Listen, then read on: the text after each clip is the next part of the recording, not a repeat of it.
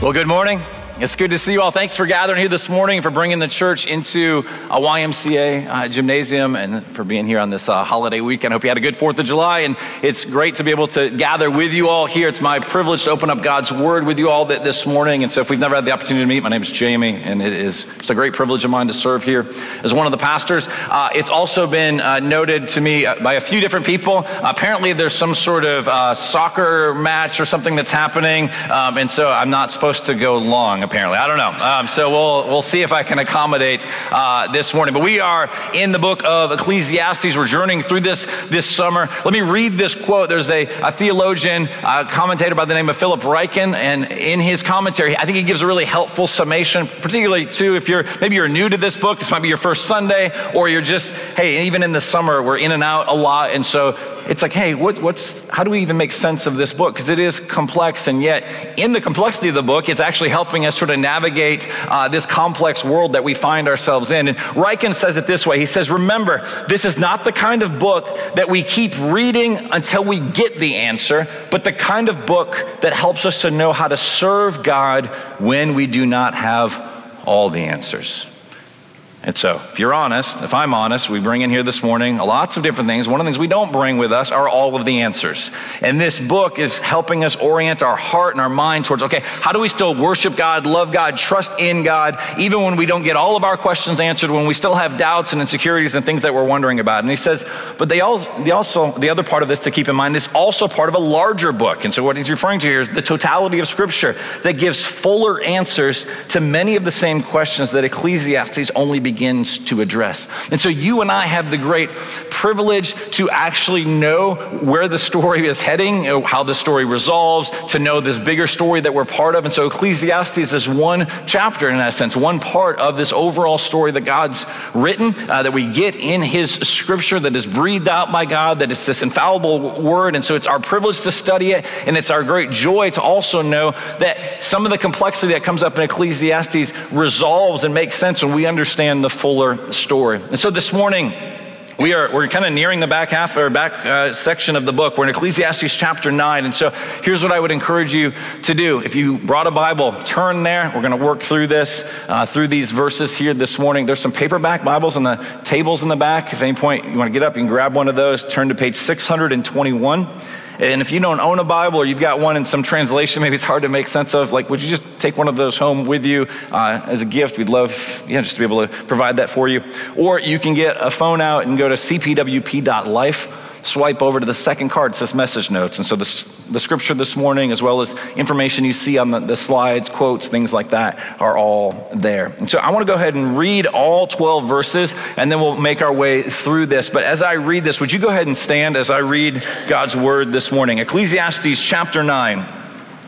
Hear the word of the Lord. It says this: but all this I laid to heart, examining it all, how the righteous and the wise and their deeds are in the hand of God. Whether it is love or hate, man does not know, both are before him. And it is the same for all, since the same event happens to the righteous and the wicked, to the good and the evil, to the clean and the unclean, to him who sacrifices and him who does not sacrifice. As the good one is, so is the sinner, and he who swears is as he who shuns an oath. Verse 3, this is an evil in all that is done under the sun, that the same event happens to all. Also, the hearts of the children of man are full of evil, and madness is in their hearts while they live, and after that they go to the dead. But he who is joined with all the living has hope, for a living dog is better than a dead lion. For the living know that they will die, but the dead know nothing, and they have no more reward. For the memory of them is forgotten. Their love and their hate and their envy have already perished, and forever they have no more share in all that is done under the sun. Verse 7, so go, eat your bread with joy, drink your wine with a merry heart, for God has already approved what you do.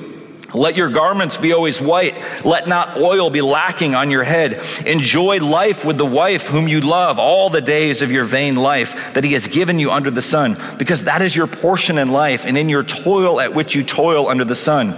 And whatever your hand finds to do, do it with your might, for there is no work or thought or knowledge or wisdom in Sheol to which you are going. Verse 11, again, I saw that under the sun, the race is not to the swift, nor the battle to the strong, nor bread to the wise, nor riches to the intelligent, nor favor to those with knowledge, but time and chance happen to them all. For man does not know his time. Like fish that are taken in an evil net, and like birds that are caught in a snare, so the children of man are snared at an evil time when it suddenly falls upon them. This is the word of the Lord. You may be seated. So what I want to do this morning, there's some themes that we've read here in these 12 verses that have been reoccurring throughout the book of Ecclesiastes. So if you've been here through part of this series, there's probably some things that you're hearing. It's like, okay, I hear some familiar things. The way he talks about life under the sun, the vanity, which is this idea here, something that's meaningless. It's like a vapor or a mist. It's like we try and hold on to things that kind of slips through our fingers. There's this call here to recognize just the fleeting nature of everything in this world, and even wrestling through, hey, how come it seems to be that the people who do the right thing don't always get rewarded as such, and people maybe that don't do the right thing seems to get some of the rewards in life, all sorts of tension. And because there's some overlapping themes, what I want to do this morning is approach this a little bit differently. I want to look at sort of the beginning, the first 6 verses, and then the last 2, and then circle back to what is in the middle section. And sort of move hopefully a bit more quickly through those first 2, and then sort of camp out a bit in the middle section, which will kind of be our last one. So if you're like, hey, did you skip some verses? Yes, that's intentionally so, because I think these bookends kind of help inform, okay, how we're actually called to live. But the first 6 verses, a way that we can think about this is approaching the teacher here is telling us, here's what is certain in life. Here are things that you can bank on. Here are things that you can know 100% for sure. All right? Because he tells us, all right, he begins in verse 1, he says, but all this I laid to heart. Now, all this is a reference back to what we studied last week in Ecclesiastes chapter 8. Particularly the conclusion to chapter 8 talks about the fact that as much as we might search and try and gather knowledge, there are things that are still a mystery. There are things that we cannot know. You can Google all you want. You can read all the books you want. You can listen to all sorts of amazing podcasts. You can do all of those things. And yet at the end of the day, there are still things that we don't know.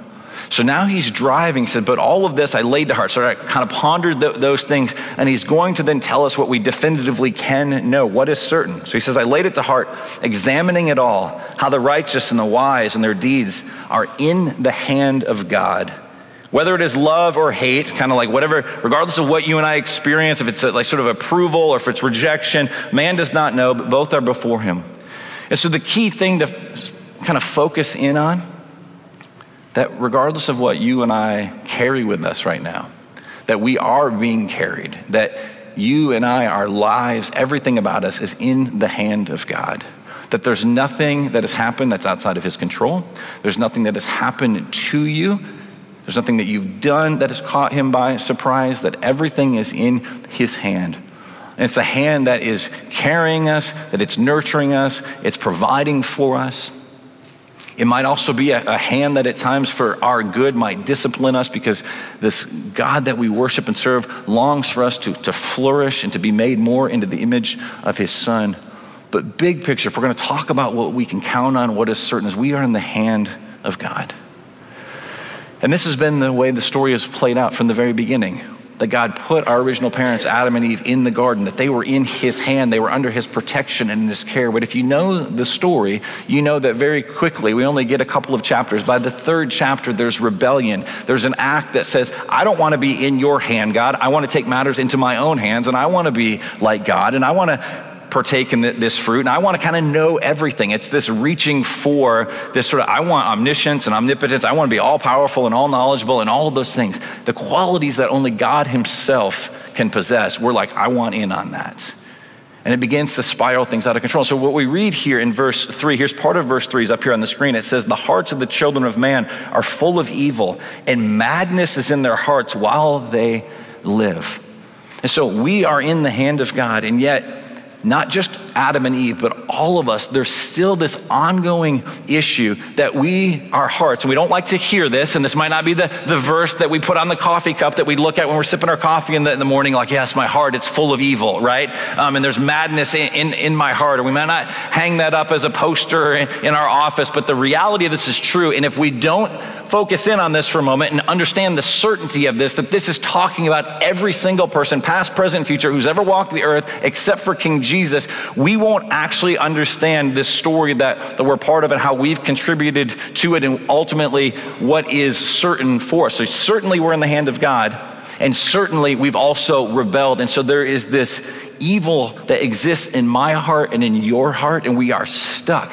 And because of this, it's not just because, and we want to shift the blame. This is how it always plays out. Go and read Genesis 3 sometime this week, and you will see the response of Adam after Eve partakes and she gives some to her husband, who it says, who was with her, and he was passive and he stood by and he didn't step up and he didn't combat the serpent and all of these things. And then the Lord God confronts them, and Adam says, well, this woman that you gave me, she gave me some. There's always this sort of shifting the blame, and we got to stop with that. We got to repent of our sin and say, no, the wickedness, it's in my heart. I rebelled. I'm actively disobedient. That's the stark kind of reality. That is something that is actually certain. And there's a madness, I would say, that exists in our hearts because we keep thinking, if I could just get what I want, if I could just do things on my own, it actually will result in, more knowledge and more peace and more flourishing. And it's just crazy. It's madness, it's folly. And all of this has led to, and here's what is certain, all right? And this is a theme we've seen over and over again, all right? Even in our confession of sin that we did corporately together this morning, you heard this reality. So if we were kind of like, here's the, where's this story heading? What's the big thing that the teacher is saying? We're in the hand of God, but we've rebelled. And because of that, it says, while they live, and after that, it's basically this. Here's the big reveal, right? Which we probably all see that was coming. This is no surprise. And yet, we don't think about this as often as we should. That at the end of the day, you're going to die, I'm going to die, death is coming, and this is actually what humanity deserves for the rebellion against God. And so what the writer here does, what the teacher is doing is saying, here's what is certain. And I don't know if you noticed this, I'll put it back up here on the screen. This is some of the contrast in verse 2. He begins to lay out then everybody, all right? Sort of this all-encompassing, all right? The righteous are gonna die, and the wicked are going to die. The good are going to die, and the evil are going to die. All right? The clean and the unclean, they're both going to perish. Death is coming for both of them. To the religious, as it talks about one who makes sacrifices and one who doesn't, the religious and the irreligious, they're all going to die. Death is coming. It says to the one that is good and to the sinner, all going to die. To the one that makes a vow, all right, when it says I swear, and the one who breaks a vow, they're all going to perish. They're all going to die. Unless we think for a moment like, yeah, but at least I'm doing better because I'm on the left side of that list. Go back and read verse 3, right? No, we're more on the right side of things, that we are wicked and evil and unclean and irreligious and a sinner and a vow breaker and all of those things. And the certainty is that death is coming. And then there's this transition that happens, all right? Look with me at verse 4. It says this. In light of this certainty, he says, but he who is joined with all the living has hope. Meaning, while you're alive, there's reason to actually hope, all right? Because there are things that you can ponder, there's things that you can consider, there's changes that you can actually make while you have the time, and there's some hope that you will have. And then there's this really sort of odd proverb that is given, this kind of line of wisdom, and it says this. So, he who is joined with all the living has hope. For, all right, a living dog is better than a dead lion. There's your big takeaway for today, all right? There you go. You're welcome. A living dog is better than a dead lion. Like, what in the world is this trying to communicate, all right? Now, a couple things we have to understand, all right, is for one, the lion in that time, in that place, and still today, right? Like when you go to the zoo, I mean, that is the thing you're usually going to see. It's like, okay, yeah, here's the birds and here's these other things, and they're interesting, but usually kind of the centerpiece is the lion. It is majestic. It was also, it was this, it's literally the king of the jungle, right? I mean, it's this thing that is just it's mesmerizing. It's all powerful. And the writer is saying, yes, it is. And it might even had significance for the people of Israel, for the people of Judah and how they're referred to, even in this lion imagery. And yet, in all of it, if it's dead, what good actually is it? And so the calling here is, but he who is joined with the living has hope, for a living dog is better than a dead lion. And so we kind of get that, like, yeah, it might be majestic, but if it's dead, all right? And then we hear a living dog, and we probably think something like this, right? It's like, oh, isn't that cute? Like this cute little puppy, all right? And you look it up on the screen, and some of you are like, yes, okay, we're gonna go get a puppy now, all right? That is not quite the imagery, all right? It's not comparing a cute little puppy that you have in your home or cute little dog compared to a dead lion, all right? The imagery here, because to the people back then, dogs were not something, well, I'll just put it this way. How we treat our dogs, how we view dogs, they would, if those people could kind of transport here to 2019, they'd be like, what is wrong with these people? Do they not know that these are these disgusting animals, these scavengers that run the streets, like that we are trying to get rid of them, all right? So this is, more sort of the imagery. They're just digging through the trash. They weren't pets. They weren't welcome. They certainly didn't sleep in your bed, right? Things like that, all right? I'm not judging. I'm part of the problem, all right? But that would have been their view, all right? Not this amazing, it's our family pet and all of that, but rather like, wow, even this nasty animal that nobody wanted is better than this majestic lion because the lion is dead. And so it's a call, like, will we pay attention to what is certain? How will that inform your life? How can it bring transformation? To not move past this, to not try and ignore it. So many things in our culture today are trying to put off death. All right, now we can be pro-exercise. We meet in a YMCA, for crying out loud, right? Like, this is good. My daughter and I, we went to a spin class yesterday. She outworked me. I almost died on the bike, right? But all of these are an effort to actually be in shape. Those are good things. We can celebrate that. And yet, it doesn't matter how many spin classes I go to. It doesn't matter how much good food that I actually eat. Like, death is coming. I can't avoid it. And to avoid it, we miss out on the opportunity to learn from it. And so the imagery here, maybe a way to think about it is this hourglass. Will you and I acknowledge that time is actually running out? Eric made mention of it earlier in the service. He stole my joke, actually, because I was going to say, you are now closer to your death when this sermon, now than when this sermon began, right? I mean, that's just the reality of this situation. Every day that passes, every moment that passes, time is running out. You and I have been allotted a certain amount of time, that in the hourglass, we each were apportioned a certain amount of sand there, and it's beginning to pour through. And at one point, it will actually run out. And so acknowledging that, there's something that we can learn in that. This isn't for us to be like, wow, this is the most morbid, depressing, glad I came to church today, that sort of thing. It teaches us. David Gibson, in his book, Living Life Backward, which I've referred to a few times throughout this series, says this: when we understand this, we actually can die well, meaning we can actually even live well. So look at these words. He says this: to die well means that you realize death is actually the limit God has placed on creatures who want to be gods. To die well means I realize death is not simply something that happens to me. It happens to me because I am a sinner. To die well means I realize that every time I see a coffin, it preaches to me that the world is broken and fallen and under the curse of death, and I am a part of it. To die well means realizing that from the day I was born, I lived under the sentence of death. To die well means everything I have in this world I hold with open hands because I love Jesus more than anything and anyone else, and I am happy to go home to him. That ultimately, that's even what the Apostle Paul would speak of, that to die would somehow be gain. It's not because he had this morbid fascination with death. He had a lot of work to do, things that the Lord was using him in, but he's also like, hey, at the end of the day, I understand that this is fleeting, but I am part of this eternal story, and that God has made it possible for me to be reconnected, to have this communion with my Maker that I was created for. And he was so passionate about that he lived in light of his impending death, which caused him to go out with a sense of urgency so that more people might actually know. And so how is it with you and me? What if we lived with more of that urgency? What if we saw that the time is running out? How might that transform the way that we actually live, the things that we would focus on?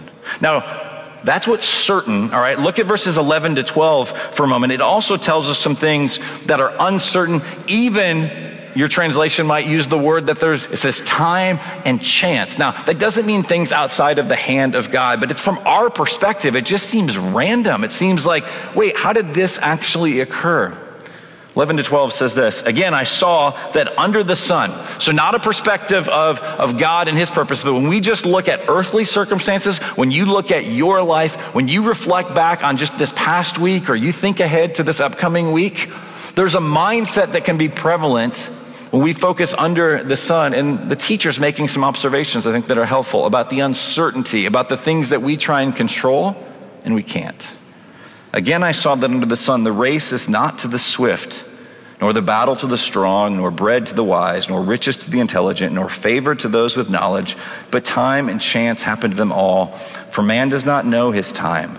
Like fish that are taken in an evil net, and like birds that are caught in a snare, so the children of man are snared at an evil time when it suddenly falls upon them. We don't know how much sand we got in the hourglass. All we know is that it's running out. And so what often happens, though, is we start to observe our life, and we want to strategize, and we want to plan, and there's good in all of that.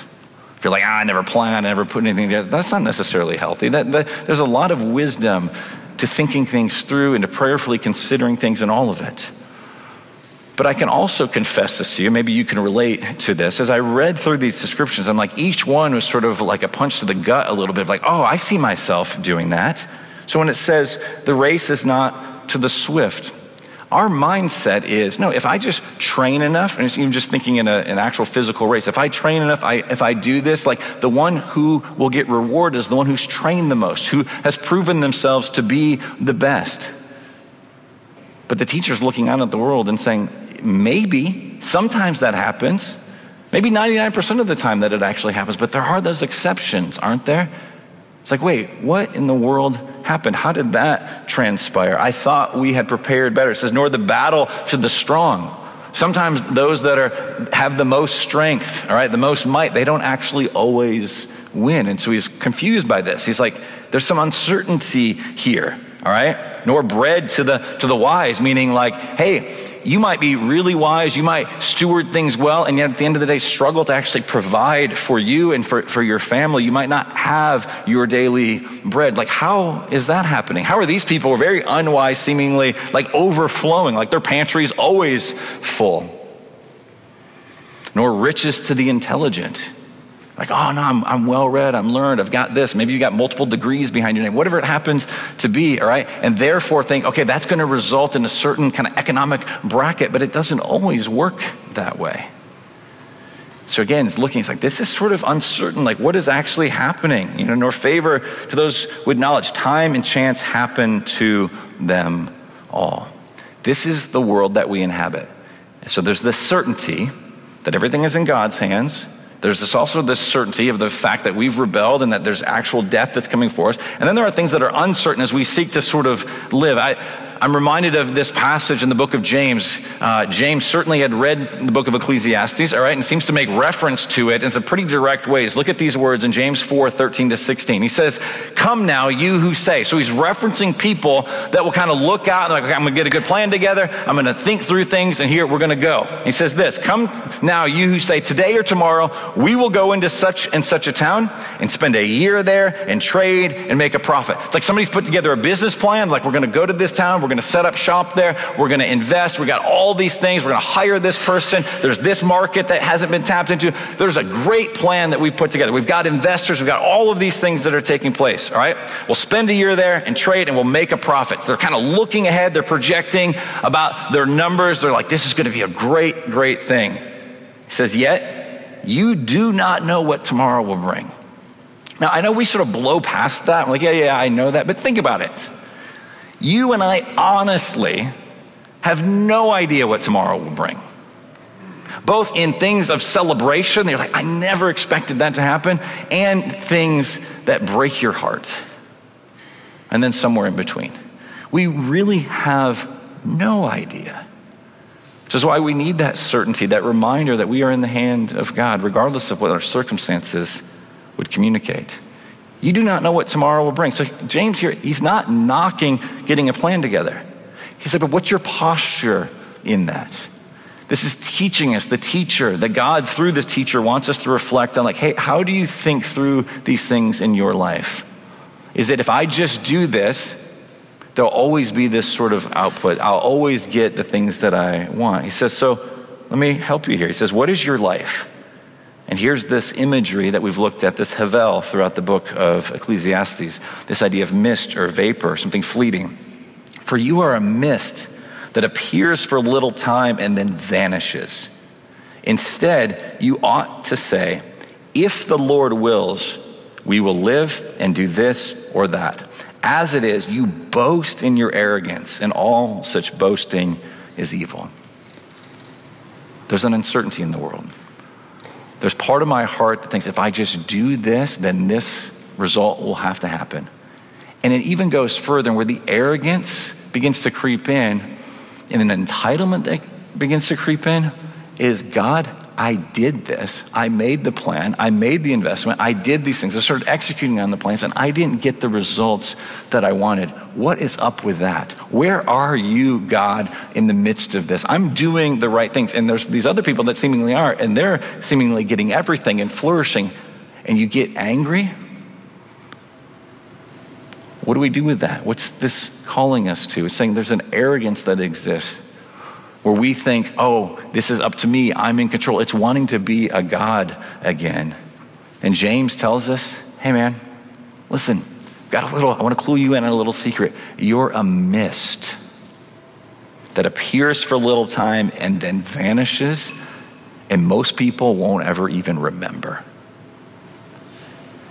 And this is being communicated, as shocking as that is, out of love and of care, because when I view myself as anything but a mist or a vapor, I'm on this path of arrogance and of pride and of trying to put myself on the throne where only God deserves to be, and there's this boasting. So it's not anti-planning, but can we just admit that there's some chaos? And I don't know what it is in your particular field, the things, maybe you're a parent and you're just like, I read the books and I got these things, and if I just do this and this and this and I follow this, it'll result in this perfect child that is perfectly obedient to me, or who will sleep through the night, guaranteed. I don't know about those other loser parents, but this thing works, right?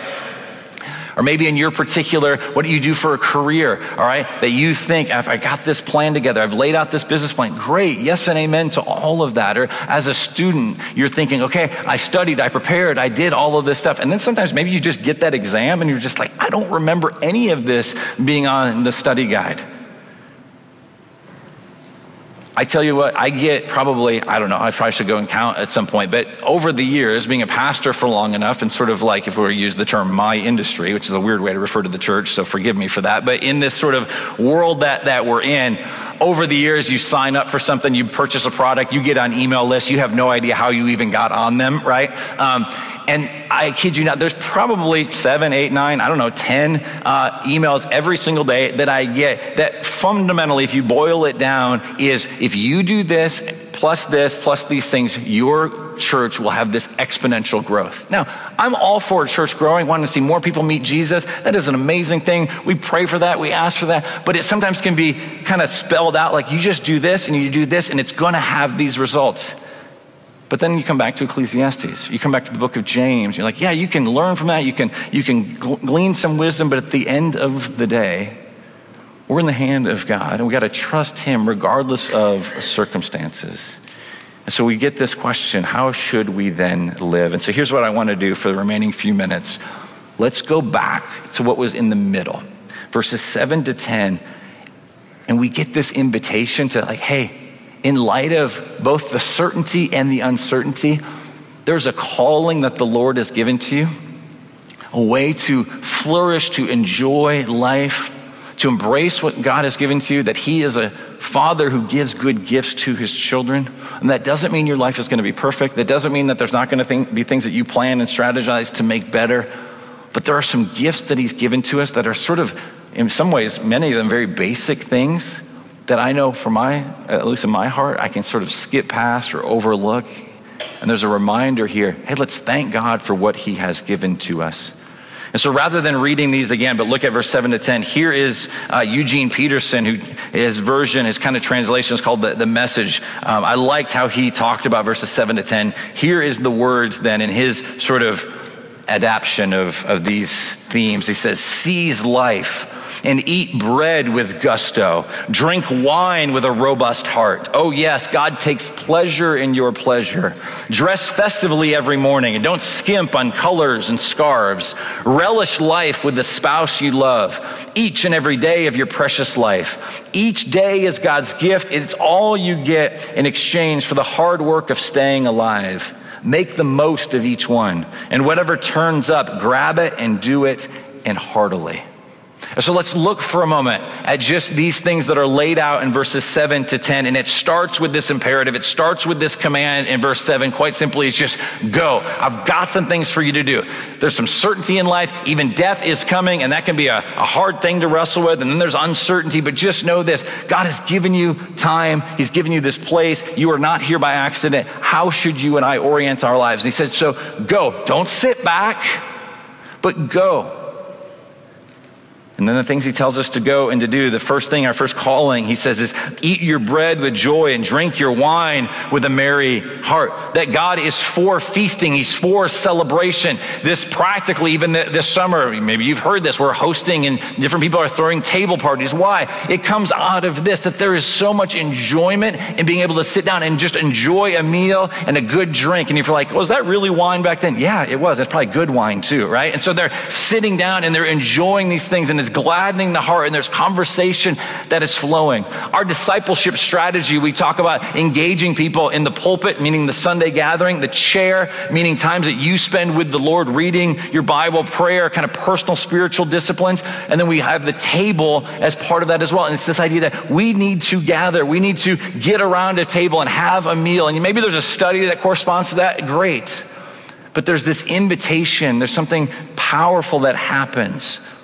And so here every single day, multiple times per day, you and I have an opportunity to actually eat our bread with joy. Now you're like, well, I don't eat bread. Okay, whatever it is for you, okay? But like there is food that you can eat. You can receive it with a thankful heart. You can drink your wine with a merry heart. Maybe not for breakfast, but you get the idea, right? And so in this regular occurrence, to just stop and be like, all right, Lord, thank you.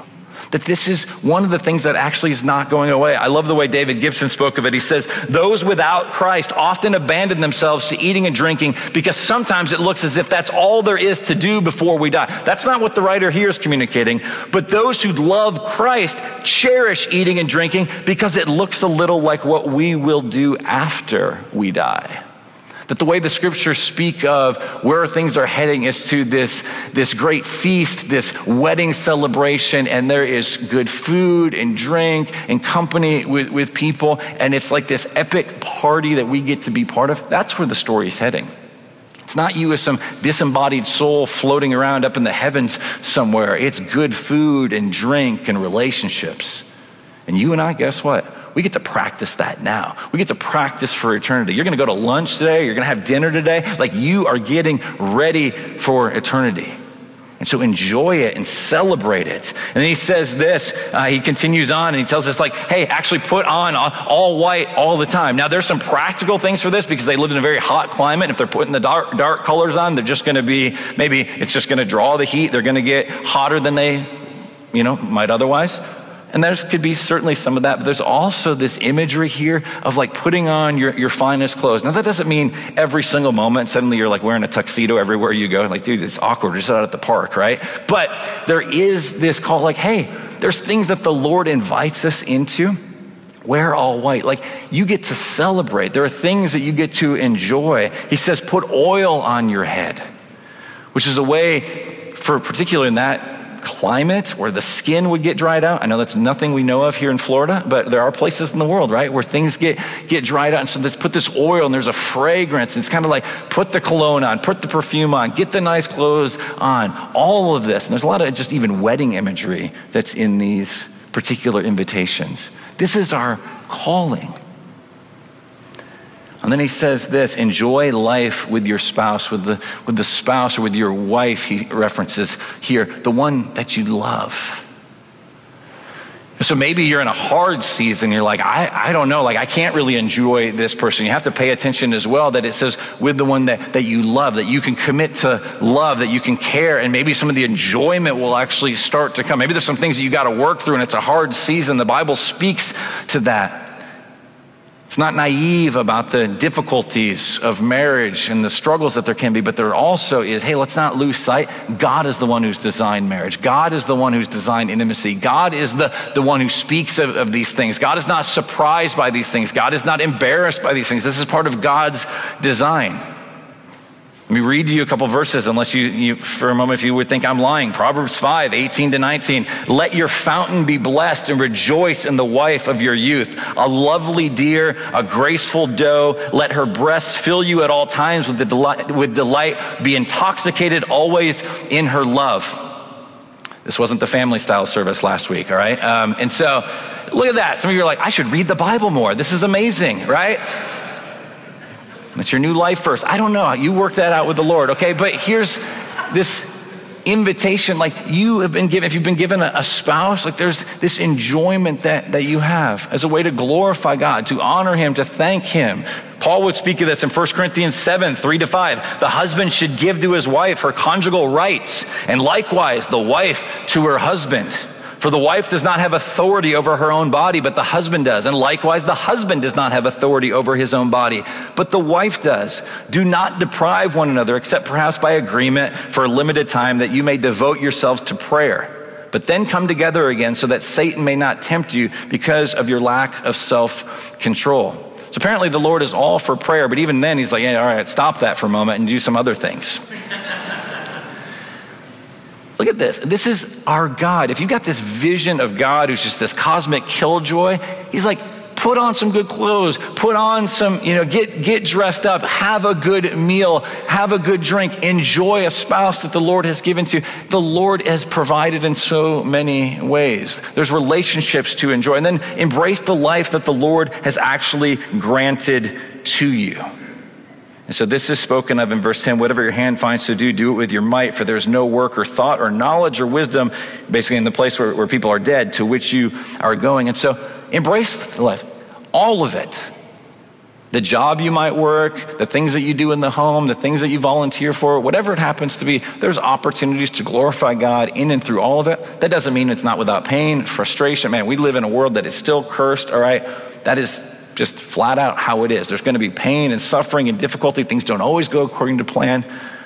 Well, how about we stop complaining and have some contentment, all right? I'm preaching to my own heart here because that is so difficult at times, but to say, Lord, I want to just embrace what you've given to me. You're a good God. You give good gifts. And even the simple reminders of a meal each and every day is an opportunity to stop and just thank you and to redirect my thoughts and affections towards you. And that more than just a meal, you gave us, more than just a daily meal, you gave us this ultimate meal that we're going to celebrate here as a church in just a few moments together of communion, the Lord's Supper that reminds us of the broken body and the shed blood of Jesus, of the wedding supper of the Lamb that is coming, that this is just a foretaste. Like all of those things help us see the bigger story that we're part of. So embrace the life the Lord has granted to you. Philip Ryken recounts this story from Charles Spurgeon. He says this, in this sermon on this particular verse, verse 10, Charles Spurgeon described a young man who dreamed of standing under a banyan tree and preaching eloquent sermons to people in India. My dear fellow, says Spurgeon, why don't you try the streets of London first and see whether you are eloquent there? Each one of us should do whatever work God has given us to do, not what he has given someone else to do. Are you embracing the work that the Lord has given to you? Let's close with this then. I want to ask this question. If this is the invitation, so just kind of this basic summary of like, don't overlook just the mundane things of life. Use them as an opportunity to celebrate what the Lord has given you in the midst of even death that is coming and the uncertainty, but know that there's these great gifts. Ask yourself this, what if you and I lived like God has already approved what you do? Look for a moment back at verse 7. It's really fascinating. We have to see this if it's going to rightly motivate how we approach all of this. He says, eat your bread with joy, drink your wine with a merry heart. And then the back half of the verse says, for God has already approved what you do. Now, I don't think the teacher then fully knew what he was communicating, but we do on the other side of the life, death, and resurrection of King Jesus. That there's this approval, there's this justification that we have. So often we approach life with, I've got to earn, I've got to prove that I'm enough. And the Lord is simply inviting us, hey, why don't you just rest? Why don't you enjoy a meal? Why don't you enjoy relationships? Why don't you just enjoy the work that I've given to you, even with all its frustrations, and not use those things? Because you can't worship me if you're worshiping those things. And you've been made to worship me. And you can worship me through those things, but you can't worship those things in and of themselves. You can't find your identity there. You will never find any sort of rest.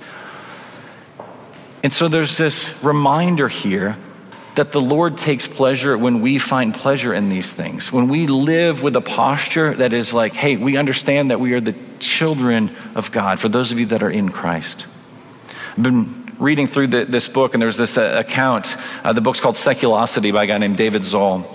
And in it, he recounts this story of a woman. This story occurred a few years ago. Her name is Emily Rapp.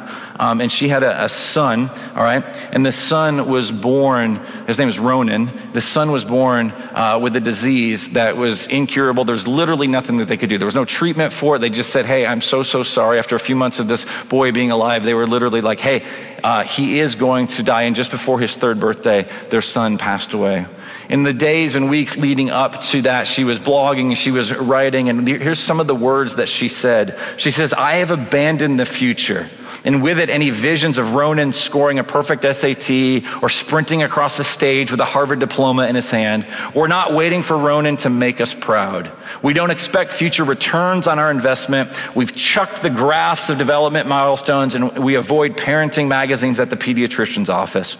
Ronan has given us a terrible freedom from expectations, a magical world where there are no goals, no prizes to win, no outcomes to monitor, discuss, and compare.